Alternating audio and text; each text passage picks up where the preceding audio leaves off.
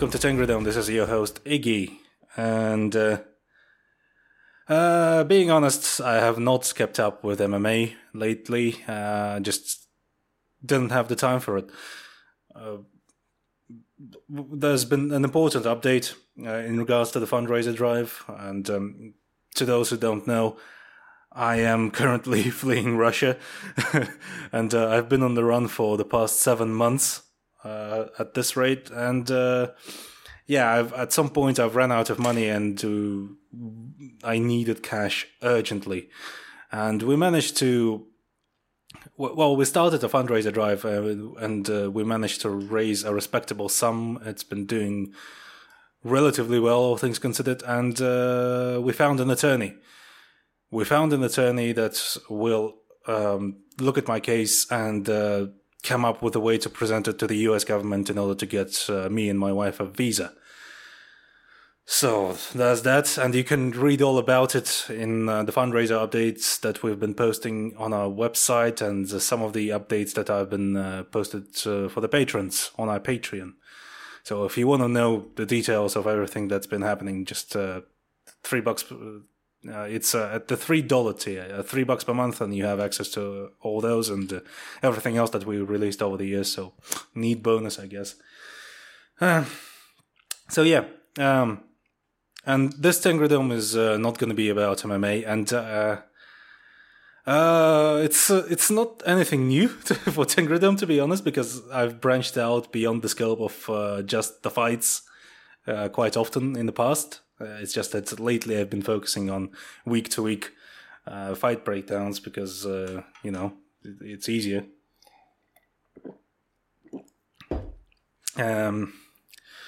So, how do I broach the subject? Well, I guess not to faff about it too much.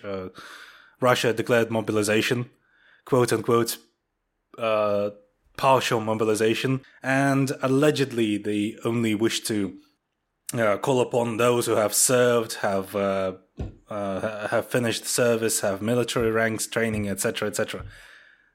Bullshit. Massive, massive bullshit. All lies. As always, Russia just lies. They're not planning on settling 300,000, which is still a staggering number in terms of able-bodied men they wish to ship off. Recently there's been a leak from the Kremlin, and it's actually upwards of 1 million. Now, whether or not that's possible, it's kind of a moot point because, obviously it's impossible. Even the staunchest warhawks in the Russian among the Russian populace don't want to die. So you get this massive exodus from Russia, a second wave, even larger than the last one that's been going on ever since February 24, which is when the invasion started. And it's now the exodus is now happening across all of Russia, not just from the western parts of the country and some other regions, and sporadically, every once in a while, someone a bunch of people starts leaving. And there's hard to quantify the demographics, and no one's crunched the numbers yet. But my guess is a lot of the people leaving the country early on have been doing so out of political concerns and business concerns due to the sanctions, and now it's just people fearing for their lives, basically. People who do not wish to die. And one important thing, I don't recall if I mentioned it on the podcasts before, but I've been talking about it in the Discord with the Discord supporters, and I've been providing feedback and analysis on everything that's been happening from from a eyes on the ground up perspective. Obviously, I can't provide insight on how the actual fighting is going on. For that you have to rely on open source intelligence mostly, and guys like Perrin, the YouTuber who makes PowerPoints presentations and detailed analysis on the defense economics, defense econ side of things. Highly recommend. Okay, so the mobilization hasn't been even across every region. Like the western parts of the country, yeah, people are scared and they're running, but it's not like people are being forcibly dragged off to war. Like, it's still mostly, it's like they're trying to maintain a veneer of legality to it, you know? And compared to other regions, like frontier regions, the farther east you go, the more brutal the whole process becomes, up to and including press ganging, essentially. Buryatia, my homeland, as always, has taken the brunt of the mobilization efforts. I don't know. The current thinking goes like the head of the republic,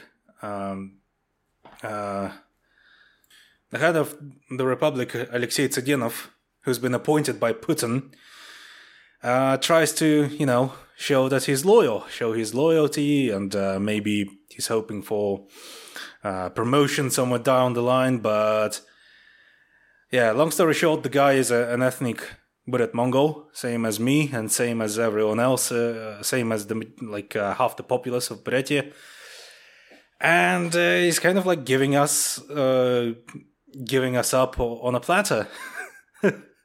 And it's not just concentrated in Buryatia as well. It's like it's happening in places like Tuva, which is populated by culturally Mongolic but ethnically Turkic people.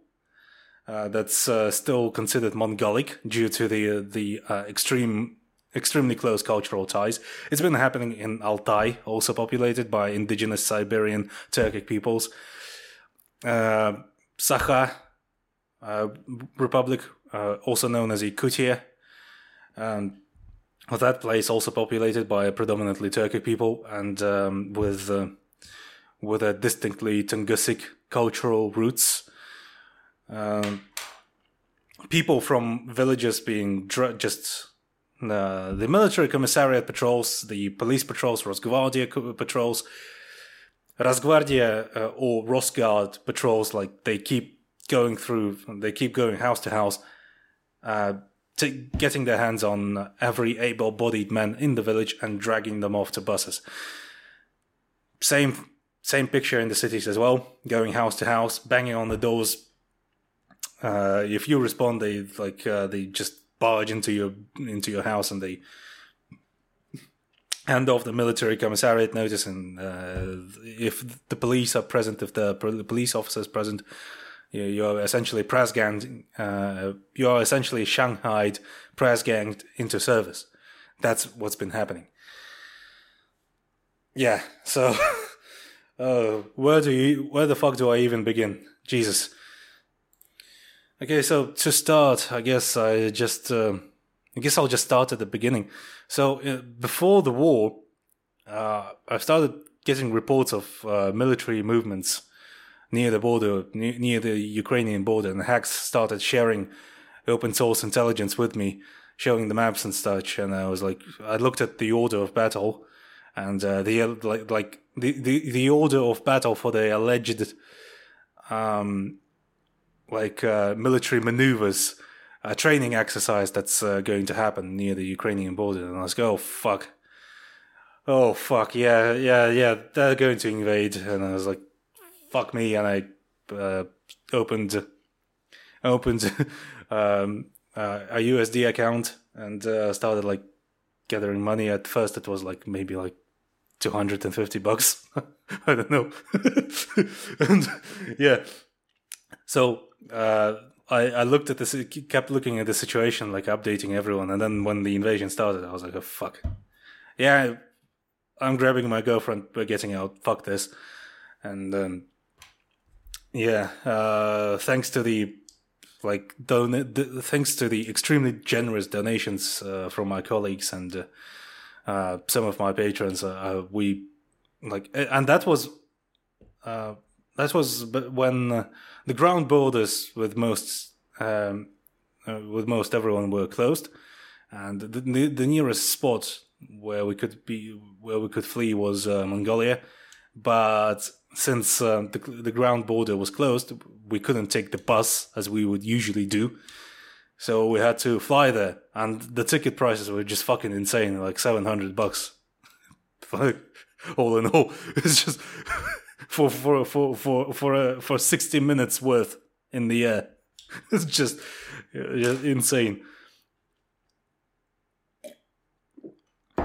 Yeah, I gathered all our documents, gathered all our stuff, and just bailed. And over there, we just first we tried to gather our bearings, and the first thing that we needed to do is get vaccinated with WHO approved vaccines, because Sputnik isn't recognized by any real country as a real vaccine, except maybe Australia. So, and the problem was that I received my second Sputnik dose like a week before I had to leave. So we found a clinic, we got the shots. My girlfriend had a pretty bad reaction, but I had to take the fucking ice bath because it's got so bad.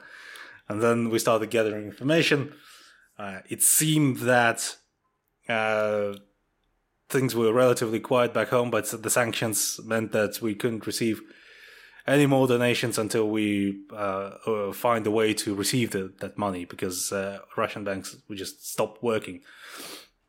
So we cashed out, and we lived on those cash reserves for like several months, and we kept hopping back and forth between Mongolia and Buryatia, partially because in Mongolia it's just we had access in Mongolia to stuff, to information, to places like visa centers, embassies, that kind of stuff. Got married in the meantime, and then we settled we settled on a plan. We wanted to go to South Korea, but they allowed my now wife, entry to South Korea, but didn't give me didn't allow me entry to South Korea. So like, for some reason, I don't know, even though we were legally married by then, I don't know, fucking, it was some bullshit. So my wife went to South Korea to make some money, and in the meantime, I headed to Georgia, and that's where we are now. My wife is we're going to reunite pretty soon, and in the meantime, I'm just working with the attorneys, and that's basically like the long and short of it. Like for several months, that's what our life has been. We've been hopping from place to place, gathering documents, gathering info, and just keeping our ear to the ground in terms of recent developments. And so now the most recent development means that a whole bunch of even more people are going to die. And this is one of those occurrences. This is one of those occurrences where I would love to be horrendously wrong in regards to how the whole thing is going to go. Because at the beginning of the war, I said that basically in order to, the best case scenario geopolitically for the world is to basically destroy Russia economically, force everyone to leave. And for the Ukrainians to kill as many Russian soldiers, to stand and fucking fight to the death, and force a stalemate, and then as the support keeps pouring on, perhaps they may go on the offensive themselves, and that's what happened. If you want proof, just join the Discord. You may find all my posts from February 24 in there. Fucking hell. If that's... oh my god. On one hand, from an analytical... it's weird. From an analytical standpoint, I understand what needs to happen. But when you, you lose that... When you zoom out, that's how the world looks. Okay, Ukrainians are doing well, Russia is fucked, everything's great. And then And then, I go back down, and then I realize I still have a fucking Russian passport. So everything that happens to Russia still, has to do with me. And a disproportionate amount of casualties on the front line. A lot of them are from my region. A lot of them are my compatriots. And they were forced there. To explain why so many people from poor regions go to the military, because that's the only means of social mobility available to them. The way that Russia has exploited those regions for hundreds of years has left them in this decaying state, a state of continuous, unending decay, if that makes any sense. There's fuck all to do, fuck all career opportunities, and the only thing that pays well is the military or the Rosguard or the police. So people go there. What the fuck else are you gonna do? I'm the lucky one. I'm one of the very few people who have been able to find some kind of career opportunity with my skills, with the actual skills that I have. In a lot of cases, guys from Buryatia will get the diploma, get the bachelor's degree, and then what are they gonna do? Most of my friends have higher education, but they can't find any jobs. There's none. And without money, you can't relocate, because Russia kind of artificially limits mobility within the country as well, because plane tickets are expensive. Traveling by train is relatively cheap, but it takes a fucking long ass time, and when you arrive, rent is prohibitively expensive. And to provide some kind of a reference point, I make $400 per month, and by Russian standards, that's very good. By the standards of my region, at the very least. And rent in most places, if you wish to have a normal, well-equipped apartment, that's also $400 per month.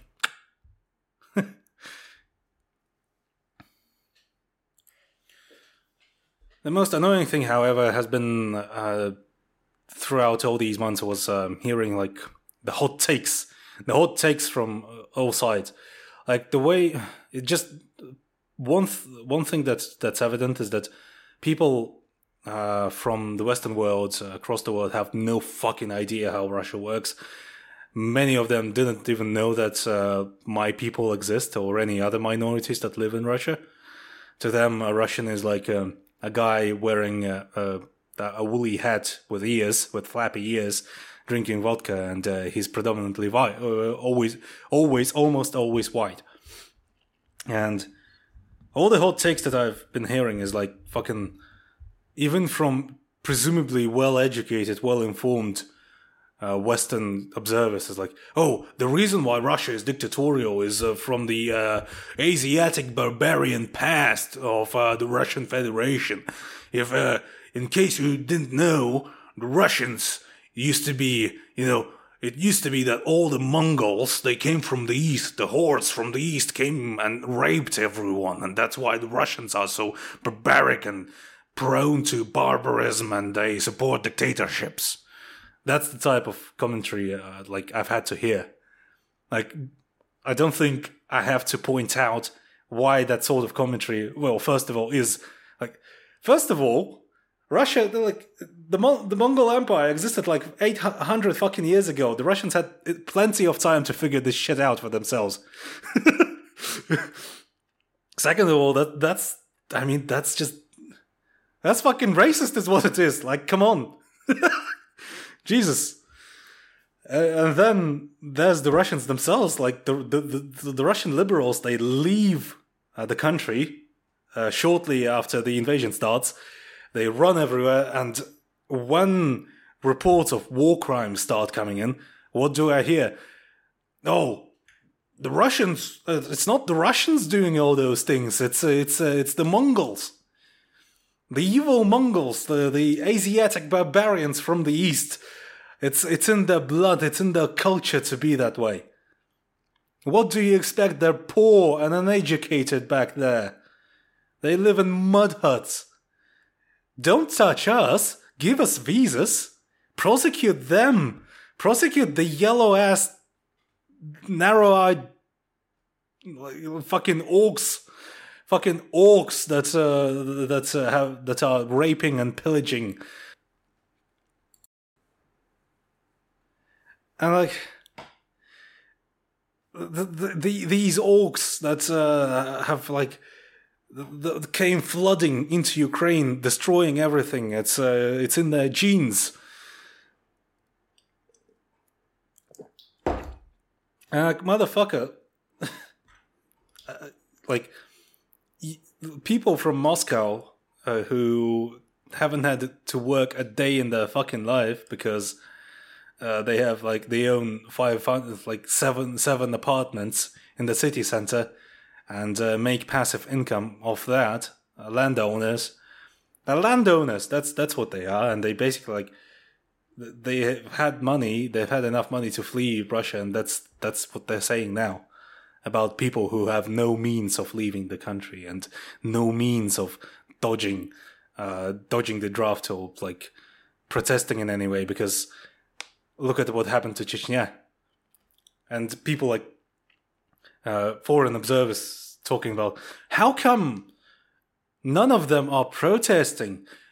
It's like they don't like freedom or something. Like, motherfucker, you go ahead and protest. Come on, just imagine you're a Russian citizen. Like the Russian police regularly torture and beat anyone they detain. They get filmed in public beating people, and it does nothing. People are left crippled after 24 hours in police custody. That's what happens. The Rosguard has a right to shoot into crowds. That's a real law. So, yeah, go ahead and do it. I mean, obviously, like standing up for yourself and making yourself heard, like the way that the people in Iran are currently doing, it's incredibly brave. Knowing that you will very likely die, but is that like it's like all those comments like the Russians have the Russian citizenry, including the minorities of which I'm not aware of, have made their bed and now they have to lay in it. Before we accept any refugees, they should have like if they wanted to be accepted as refugees, they should have shown their willingness to stand up for themselves. Like it's like in order to prove that you love freedom, you should die. Just yeah, we'll gladly let you in if you get shot by armed policemen. By going out with a makeshift banner saying that Putin is a dickhead. Jesus. This is what the whole episode is going to be. It's just me airing grievances, I guess. Where the fuck was I? Oh my god. Just all sorts of asinine commentary from all sides. Coming from all sides, and like the fight side is the only platform available to me to talk about this stuff.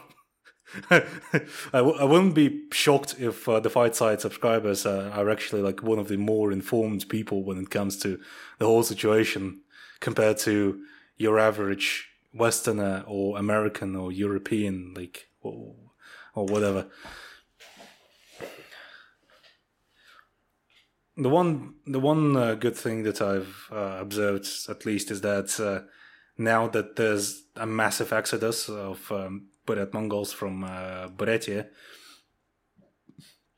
the Khalkha Mongols, the Mongol Mongols from Mongolia, the country, the independent country, they've reacted with well, they showed a willingness to accept everyone, and there's been reports of Mongolians letting fleeing Russian citizens and Buryats to hop into the car, and they took them across the border.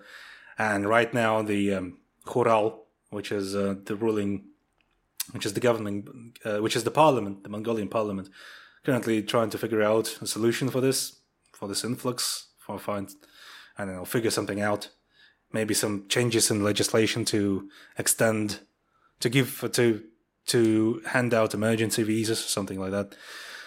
Because there's no repatriation program for the Mongols from other regions. Like, I don't know, it's probably like the causes are as always political, naturally, because if you were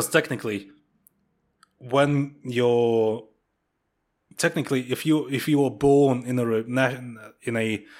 an ethnic republic like Buryatia, you're still a Russian citizen by all rights, except you're not treated like one. Like, on paper, you have all these rights, and you are subject to all these international sanctions and rules and all other types of regulation that are pertinent to any other Russian citizen, except ethnic Russians don't treat you like you're Russian. The Russian government doesn't treat you like you're Russian. The Russian government doesn't treat ethnic Russians all that well either. And the Russian government could go, oh, how come you're offering these like privileges to one subset of Russian citizenry and not everyone else? That's discrimination. So yeah, they were kind of wary about starting any repatriation programs for like the Kalmyks, Halmyk people, and for the Tuvans, and it's a mess. It's a giant mess. But I don't know. Maybe at the very least, this has galvanized massively depressed people with a massively depressed culture and a language that's been nearly driven to extinction, the overall culture that's been nearly driven to extinction, to kind of like rally behind like the idea that we don't want to be cannon fodder anymore. Because when we come to Moscow or St. Petersburg or any other predominantly Russian city, not necessarily even in western parts of the country or a big city, like places like Novosibirsk, Irkutsk, Omsk, Tomsk, and Novgorod, etc., etc. When we wish to rent an apartment, we're fucking chinks, you know, fucking yellow monkeys. We're not handing out our property to any of you fucking mongrel barbarians that live in shit and smell like shit and look like shit, etc. But when we have to go to war, we're all Russians, and it's our duty as Russians to take up arms against the enemies of the state. Lovely, just lovely stuff. Like, to just, I don't know, for perspective, the indigenous peoples that live on the territory of Russia, I would compare their situation to, let's say, Native Americans. Honestly, I don't know how else to describe it, because a lot of, especially the northern peoples, the Tungusic peoples, the Samoyedic peoples, they're just... there's fuck all left in regards to their culture and language and customs and population even. If you travel to the Yamalo-Nenetsky Okrug, and if you're a Canadian listener, you will understand this. Like, compare it to some place like, for example, Nunavut. Exactly the same situation. Maybe better in some cases and worse in some others. Like, roughly the same thing.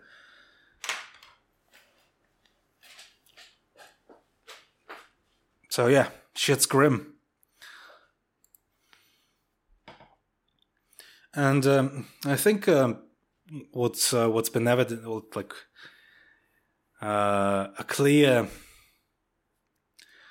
that like the whole thing, it showed a clear misunderstanding, like inability to grasp that imperialism and colonialism can be different. It has types and can vary. Because a lot of tankies, they seem to believe that only Western powers can be like colonial or imperialist. And because America am bad, and Russia opposes America, it means that Russia is good. Which is just this is like, what is this? This is baby brain shit. Like literal goo goo gaga fucking bullshit.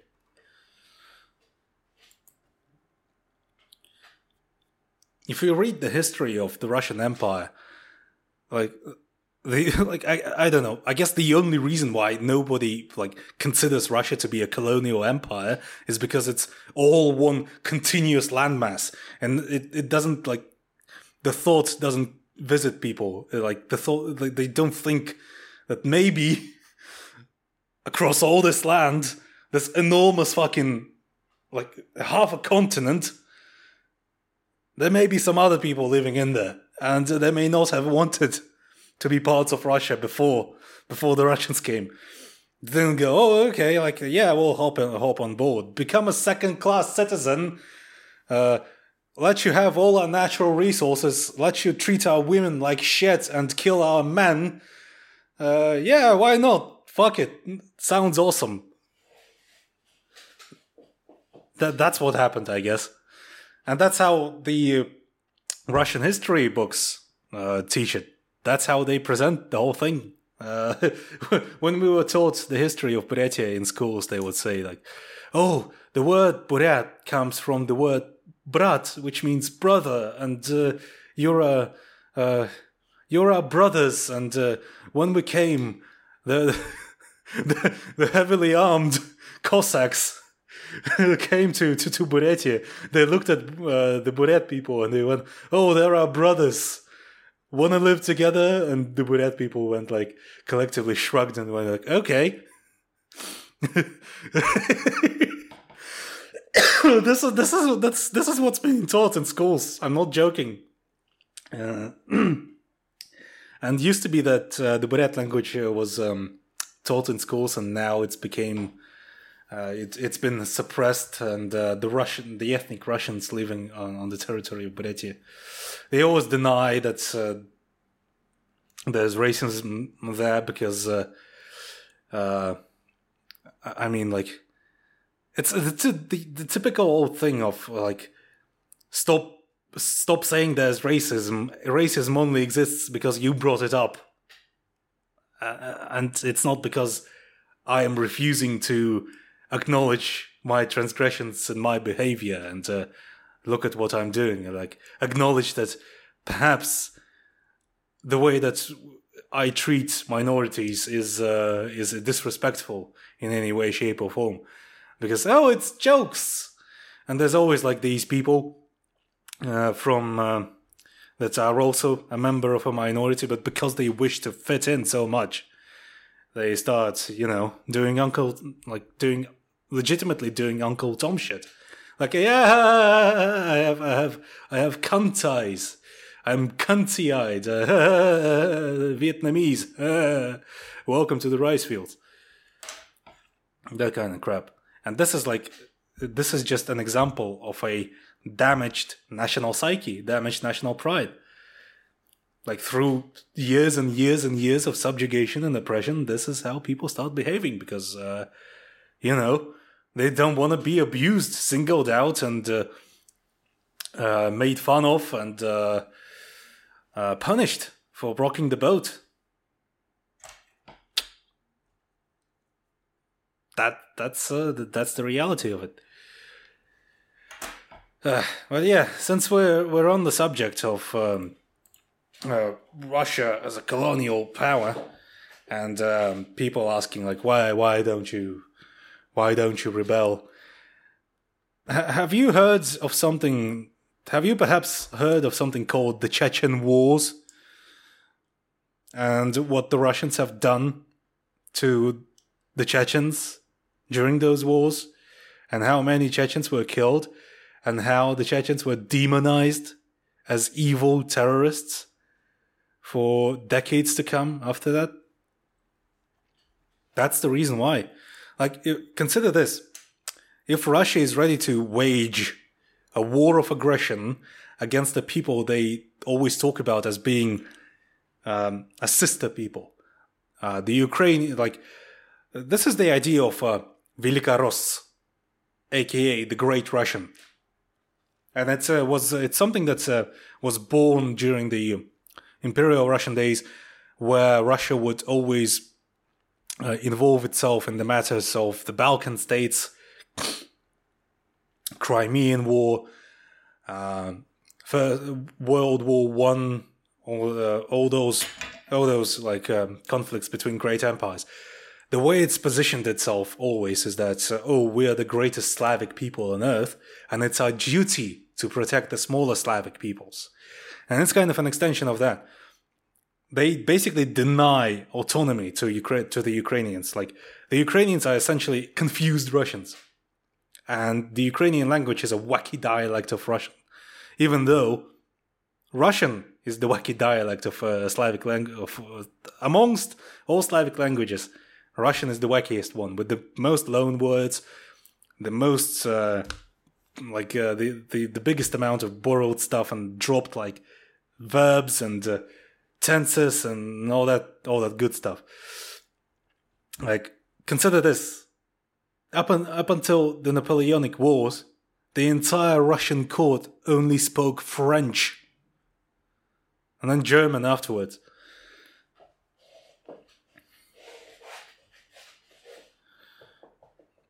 So there's this idea of the Great Russian that protects all the other small Russians, and Ukraine and Belarus and Bulgaria and all those nearby regions were considered to be Malorussia. Russia itself was the central Russia, the Russia around Moscow, and the Russia past the Ural Mountains, Siberia. It was called Velikorussia, the Great Russia, and all those other bits in the eyes of the empire were Malorussia, aka the small Russia. So, if look at the atrocities committed against the Ukrainians during the war, and compare that to what Russia has done to the Chechens in the two Chechen wars. What's happened to their capital, Grozny, leveled to the fucking ground, destroyed almost as badly or even worse than Berlin in 1945. So take all that into account and think what the Kremlin is going to do to any other republic that decides to secede from Russia. And consider the fact that what Russia is currently doing is like they're killing two birds with one stone. They're trying to kill at least. Only succeeding in one. Only succeeding in killing one. They wanted to subjugate Ukraine and kill off non-Slavic minorities living on the territory of Russia. And it's not a conspiracy theory. Just, if you look at the statistics, and you can look them up on sources like, you can look at open source intelligence numbers per region, the casualties per region, and you can look at the statistics from Free Buryatia Foundation, like Sakha Against War, or Asians of Russia, and they've been concerning themselves with doing like a head count of all the casualties and the amount of able-bodied men carried off to war from those regions and the ethnic makeup of those people. What's doubly annoying about the war crime accusations and the Mongolic barbarity bullshit is that obviously the majority of all combat troops in Ukraine are still ethnically Russian. But what the observers are doing, they're basically doing this fucking... It's almost like... God, it's almost like the 13 or like 12% crap that the white supremacists in America say. 50% of all crimes committed by 12% of the population. That kind of crap. This is what it is. So yeah.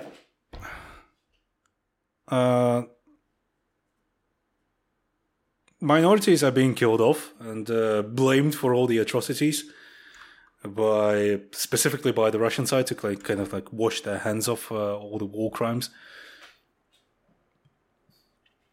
The racists on the other side gladly eat it up, going as far as to say that, our cause is just because Russia is not a Slavic state. They're actually a continuation of the barbaric Mongol Empire that's going to destroy us all. Russia's Mordor, and everyone in there is an Asiatic barbarian, and we're going to protect Western traditional values and that kind of stuff. And you're really similar to what Hitler has been saying about the USSR, by the way, in his speeches to the Wehrmacht during the Second World War, when the Eastern Front was opened. Just exact same shit, word for word. It's insane. The Russians themselves are saying that. The Kremlin itself is talking about, like, they're using Nazi rhetoric to talk about Ukraine while calling the Ukraine Nazis. And then on the western side of the border, foreign conservative foreign observers and the good Russian liberals, quote unquote, using Nazi rhetoric to explain why Russia is committing war crime, while calling Russians Nazis. It's so crazy. It's just it's just hit me. Honestly, haven't put it all together until I spelled it out. Jesus Christ. God. Oh my God.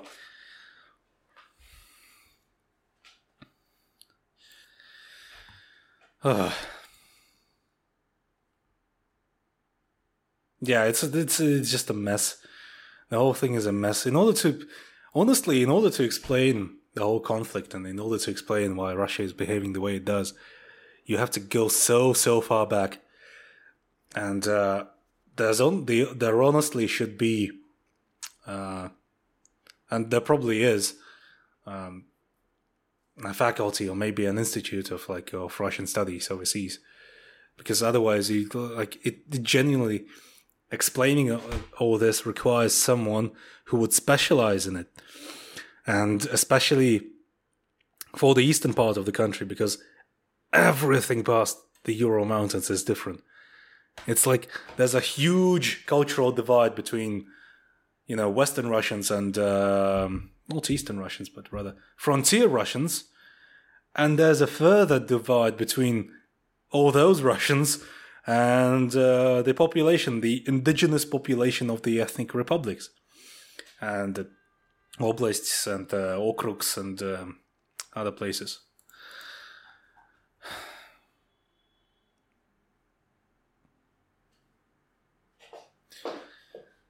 So, for example, Buryatia. Okay, so Buryatia is historically part of Mongolia, or has been, up until 1700s. And during the Treaty of Kyakhta, Mongolia, at that point, has been subjugated by the Qin Empire. And it used to be subject to the Qin Empire. And the Qin Empire came after the Yuan Empire. The Yuan Empire fell apart, and it left Northern Yuan and the four Oirats, and it's a whole history lesson in itself. It's just thousands and thousands of fucking years of history in that region. The Qin Empire came, subjugated Mongolia, and the Russian Empire started like feuding with the Qin Empire for the Russian Far East, for what is now the Russian Far East. And they decided on a treaty that the territories up north would become Russian, and the Qin Empire will get to keep Mongolia and the southern side of what is the Far East. That's how all those regions came under Russian rule. Russia kept pushing east and kept pushing north, subjugating more and more territories. And so, and to give you some context, like the territory of Buryatia has been populated by nomads since prehistory. The earliest signs of civilization that could be found are in 300, 200 fucking BCE, and it was used to be part of the Xiongnu Empire, and the Xiongnu are the Huns, the ancestors of the Huns that came west and terrorized the Roman Empire. That's how far the history goes. And then there were the Rouran Khaganate, and then came the Mongol Empire, then came the Northern Yuan. The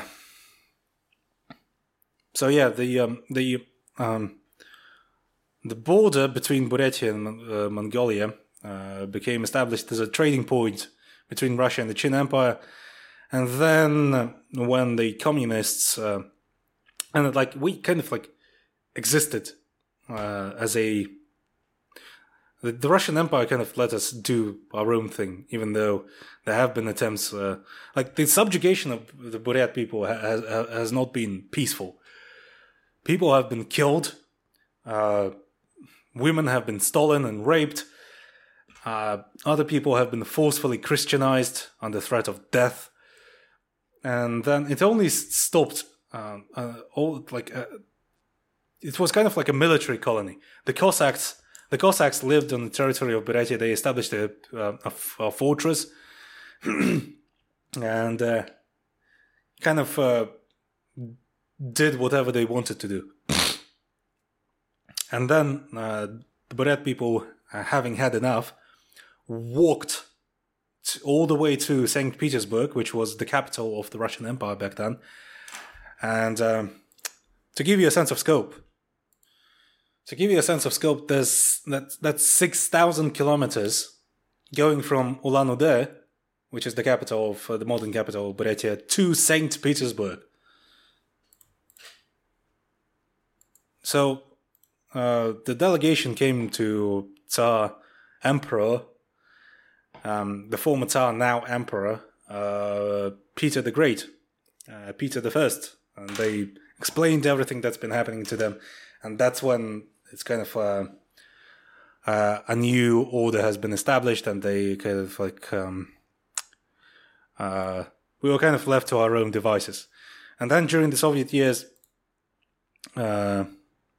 obviously we still lived like second-class citizens. It was like it's like any other colonial empire. We were like the natives, the barbaric natives, and there were the civilized Russians living there. And then during the Soviet days, there were there started a great big push towards Russifying all the indigenous peoples and everywhere else that had a Soviet influence. Speaking the Buryat language has become discouraged. The language started dying, and it was the birth of the Homo Sovieticus, the Soviet man. Having any cultural hang-ups was a sign of barbarity and an acceptance of communism. It's just a massive, massive subject. I'm just brushing over so many things.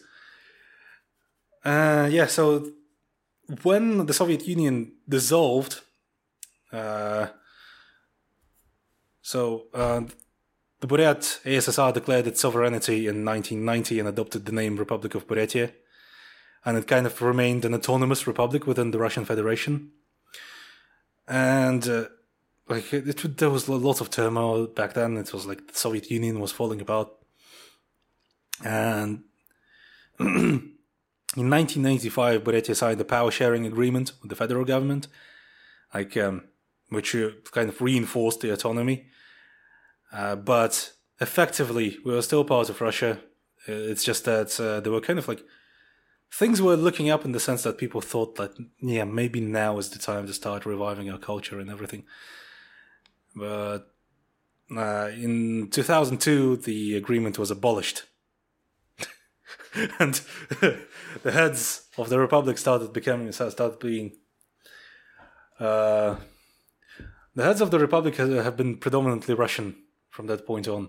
And then Putin appointed, he was not elected, he appointed the head of the republic, the new head of the republic, Alexei Tsadenov, who is an ethnic Buryat, but has never been to Buryatia before, doesn't speak a word of Buryat, and is extremely loyal to Kremlin, which is evident in how he treats his own people, you know? Hilariously, the chairman of the Buryat Khural is ethnically Russian, although he speaks the Buryat language fluently. It's just this is like the ridiculous irony of it all. Oh, Jesus. I mean, it's not like it's not like we were the punching bag, Russia's punching bag all this time. There were like remarkable people in our history. There were like the modern independent Mongolia during the early communist days. The whole every institution like legislative, executive, and governing body in Mongolia of the day has been founded by ethnic Buryat people. That's Buryat scholars that were educated in Russian universities. It's just that the problem was they kind of like they embraced this idea of becoming cosmopolitan and modernizing too hard. They were too uncompromising in the way that they tried to reform the Mongolia of the day. And but they were extremely successful nonetheless. It's just that it kind of, up until a certain point, up until the 40s, I think, or the 30s, every single major public figure in Mongolian history, in Mongolian governance, has been Buryat Mongolian, and kind of like created a divide, a class divide, ironically, between Buryat Mongols and Khalkha Mongols, which is kind of funny because I mean, obviously they wanted to build communism and they created a class divide, you know. But yeah, and the foreign minister of the day, who was an ethnic Kazakh, he was a staunch ideologue. He was an ascriber to the idea. He ascribed to the idea of the Homo Sovieticus wholeheartedly, and Stalin exploited that. And he was also very wary of any pan-Mongolist sentiment. So all those people have been purged, and thus died the idea of a unified, reunified Mongolia, I guess. It's yeah, there's so much history there.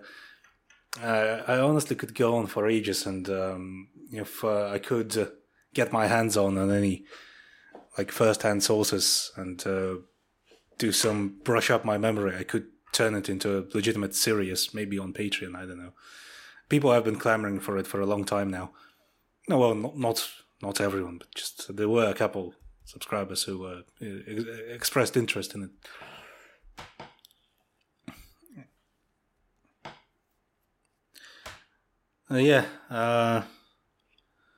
This is kind of... I mean, Russia is like an empire in every sense of the word. It's like it comes, it sucks out all the juices out of the region, leaves behind some infrastructure, as one does, because how else you would extract resources, but not too much, and and then leaves turmoil in its wake. It's just that the difference, I guess, between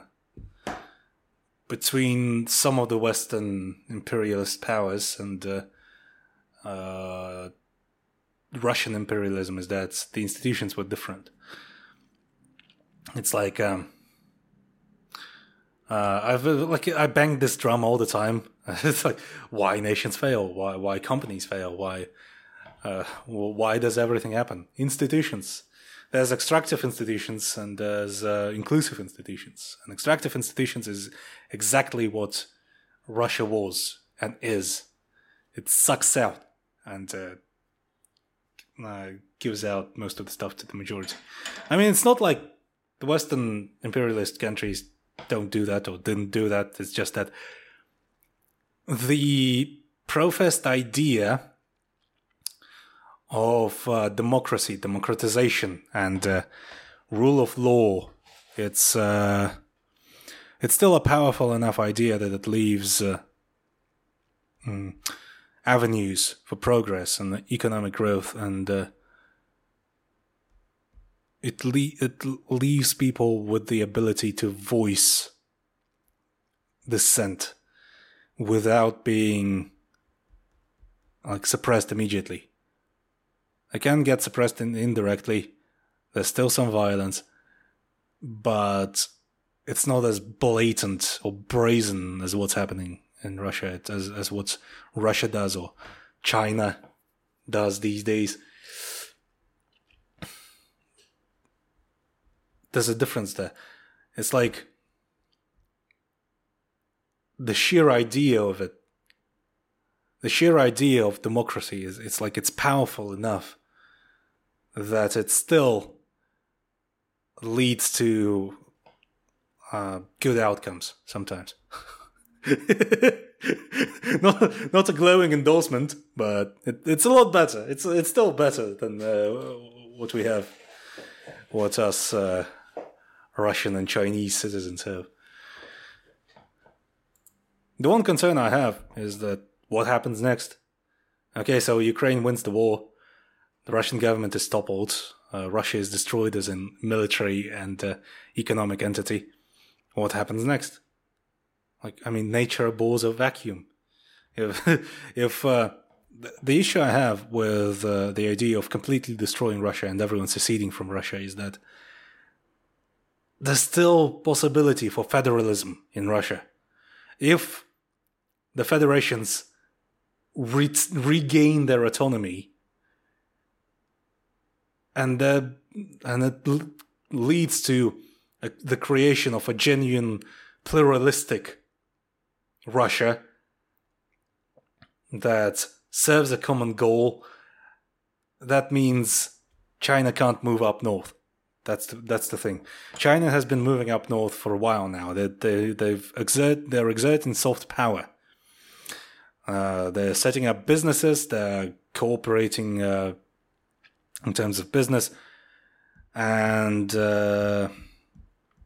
in certain, sometimes they even set up production.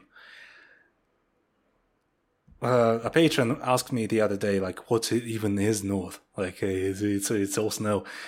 No, you see, Siberia is Russia's mining colony. We have a wealth of natural resources: coal, precious metals, conductors, semiconductors, oil, gas. There's the Siberian volcanic traps that also produce a lot of stuff. There's diamond mines up north. The forest, the fucking Siberian taiga, which is like the second lung of the earth to complement the Amazon rainforests. There's also that. The boreal forests of Siberia. Lots of stuff up north. And given that China is hell-bent on growing its industry and polluting the environment ever more, all those perishables, all those raw resources, they would serve their purposes very well, and they will probably not invade, but they'll probably just, if all the republics secede, and it's a long shot, but let's say there's a power vacuum left, or, for example, a new government comes, but it's severely weakened and it needs investment. If China provides investment, they'll take it. And if China just builds businesses everywhere, they don't need to fucking, try and conquer anything. It's already theirs. And Russia becomes a colony. It becomes a corporate colony for China. It's like, I think we talked about this the other day in regards to the Democratic Republic of the Congo, in how the current government is trying to set up mining operations and stuff and drilling operations in nature preserves. The West is hypocritical, and they build their wealth on the backs of they've built their wealth by destroying the environment. How come we can't destroy our own environment in order to become as wealthy as the West? And the thing here is, on the surface, this seems like a real grievance, like something justifiable, but in practice, it's just an excuse for kleptocrats, for authoritarian kleptocrats, to become rich, to enrich themselves at the expense of everyone else. Because they're selling the rights to drill all this stuff to foreign corporations that just start drilling there without any regulations, because the local legislation allows them to do so. And the government receives a nice profit from that. Profit that never never makes its way to the hands of the common people. Trickle-down economics, my ass. If you still believe in trickle-down economics in 2022, I got a bridge to sell to you.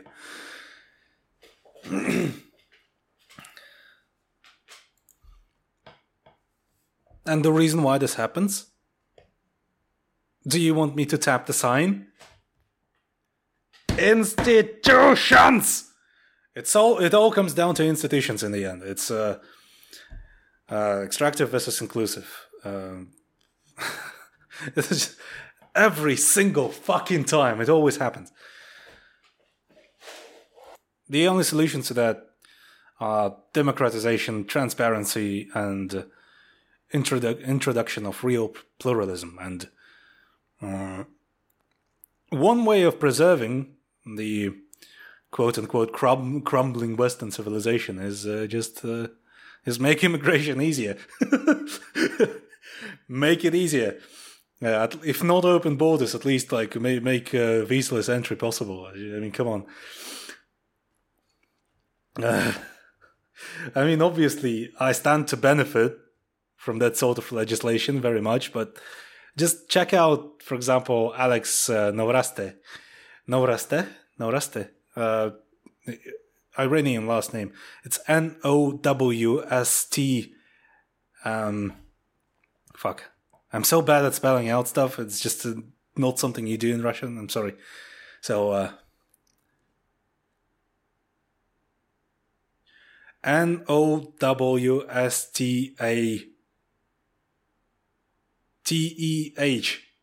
Fuck. Come on. Hang on. Hang on. Let me Google his name. I'm sorry. Alex, I'm sincerely sorry. I'm trying to plug you. Nowrasteh. Nowrasteh. Fuck it, close enough. So yeah, he's a huge advocate for immigration. He's an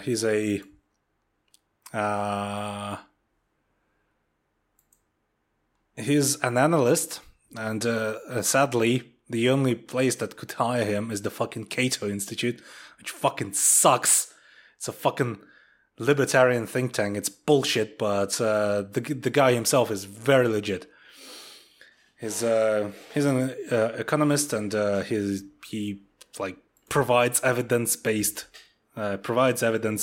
provides studies, and that prove how immigration preserves democracies and plurality, and just leads to economic growth. Immigrants were compelled by the sheer fact of wanting to come to your country and work to be productive. I mean, that's how it fucking works. And immigration doesn't lead to people taking up jobs. It leads to job creation, because immigrants also start businesses all over the place. Jesus. Yeah, this is becoming very rambly. I'm just talking about all the topics that kind of piss me off. I guess I kind of wanted to fill you guys in as to what's happening. Maybe explain my situation more in depth. Ended up yammering about a bunch of topics. I don't know if there's been some interesting stuff that I mentioned that you want me to elaborate upon. Leave a comment or contact me on Discord, and maybe I'll make more.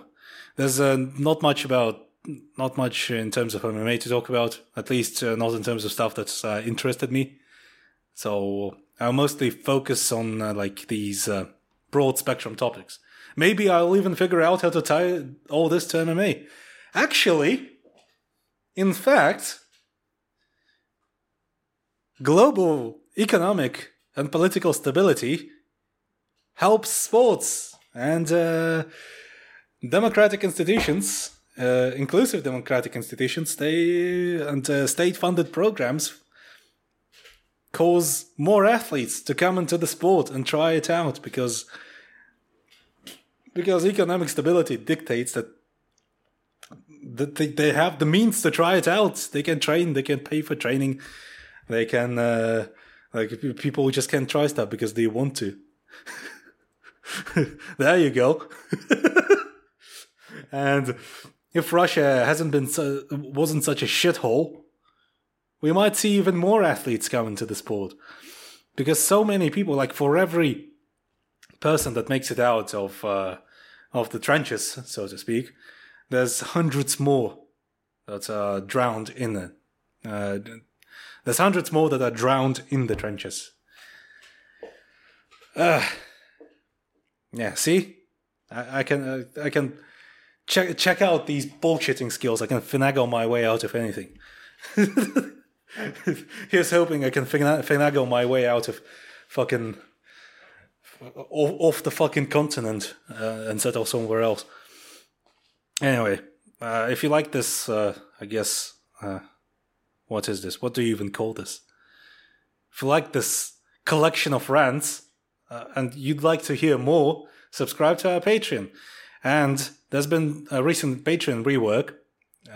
If you haven't been subscribed to us, it's no big deal. Just read up on the tiers. It's still a work in progress. Some of the benefits will get shuffled around. Some will become cheaper. Some will get pricier. But so far, what you see is what you get.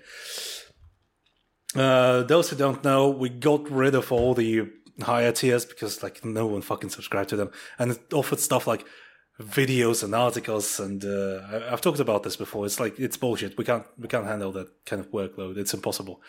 We'll move all that to a Ko-Fi account, which is yet to be set up, but it'll have commission info, and you'll be able to commission articles and podcasts and videos. But so far on the Patreon, what you'll get is exclusive podcasts, alternate commentary, behind the scenes stuff. Sometimes after we record, we hold long conversations about whatever the fuck it can be. Us nerding out over technique, sharing training stories, maybe discussing some topics that's kind of tangentially related to what was discussed on the podcast, but it was kind of like extraneous or was just too much. That's the stuff you'll get. Also Q&As, and you'll be able to vote on to kind of like to offer us feedback on what you'd like to see, or maybe stuff you'd like to see changed up, or just tell us that we should keep going as we keep doing what we're doing. Obviously, again, I have to ask you guys to read up on the fundraiser updates and look up my Ko-Fi, where I'm currently receiving donations to be able to pay for the freaking attorney services and immigrate once if we achieve success with the attorneys and my petition gets accepted. Anyway, stay tuned for more, I guess. If the situation develops, I'll try to provide more info. There's also, I mean, I've recorded a podcast, but I'm kind of like not quite satisfied with it. It's has to do with the history of Russian colonialism, and I tried to explain it in depth, but it actually needs a plan. Maybe I'll release it, maybe I won't, but like as a bonus, with a disclaimer that it's also very rambly and kind of incoherent. But at least in this one, I kind of warned you that it's going to be just a bunch of bullshit. Okay. Dan Albert has released an article on Yo Romero. Like, Yo Romero frequently gets reduced to this kind of like brutish explosion man. And there's actually subtle craft to his style, and Dan Albert has attempted to explain it, and he's done a good job of it, I think. Up on our website, check it out. Beyond that, the Forbidden Technique podcast on the Fight Side Podcast Network comes out every week, covers all the cards. Recently, they covered... they thought that there's going to be an event this week, the IUC card, so they covered it, but it's actually next week. So go ahead and listen to that. You may find it on any audio platform of your choosing, like Spotify, Apple Podcasts, Stitcher, I don't know, fucking Podchaser, Podtail, Podsucker, whatever. Search for the Fight Side Podcast Network. Also, if you're on PC and would not don't want to subscribe to Spotify and all that other crap, just find us on Simplecast. That's where we upload all our shit as well. And stay tuned for the Patreon updates. And maybe there's I think Ben Cohn has a panel in the works, and maybe a couple of interviews as well. Yeah, there's lots of stuff. We're still working, even though life happens, life gets in the way. Anyway, gotta head out. This has been Tengridome, the sort of me bringing you up to speed episode. Stay tuned for more. Cheers.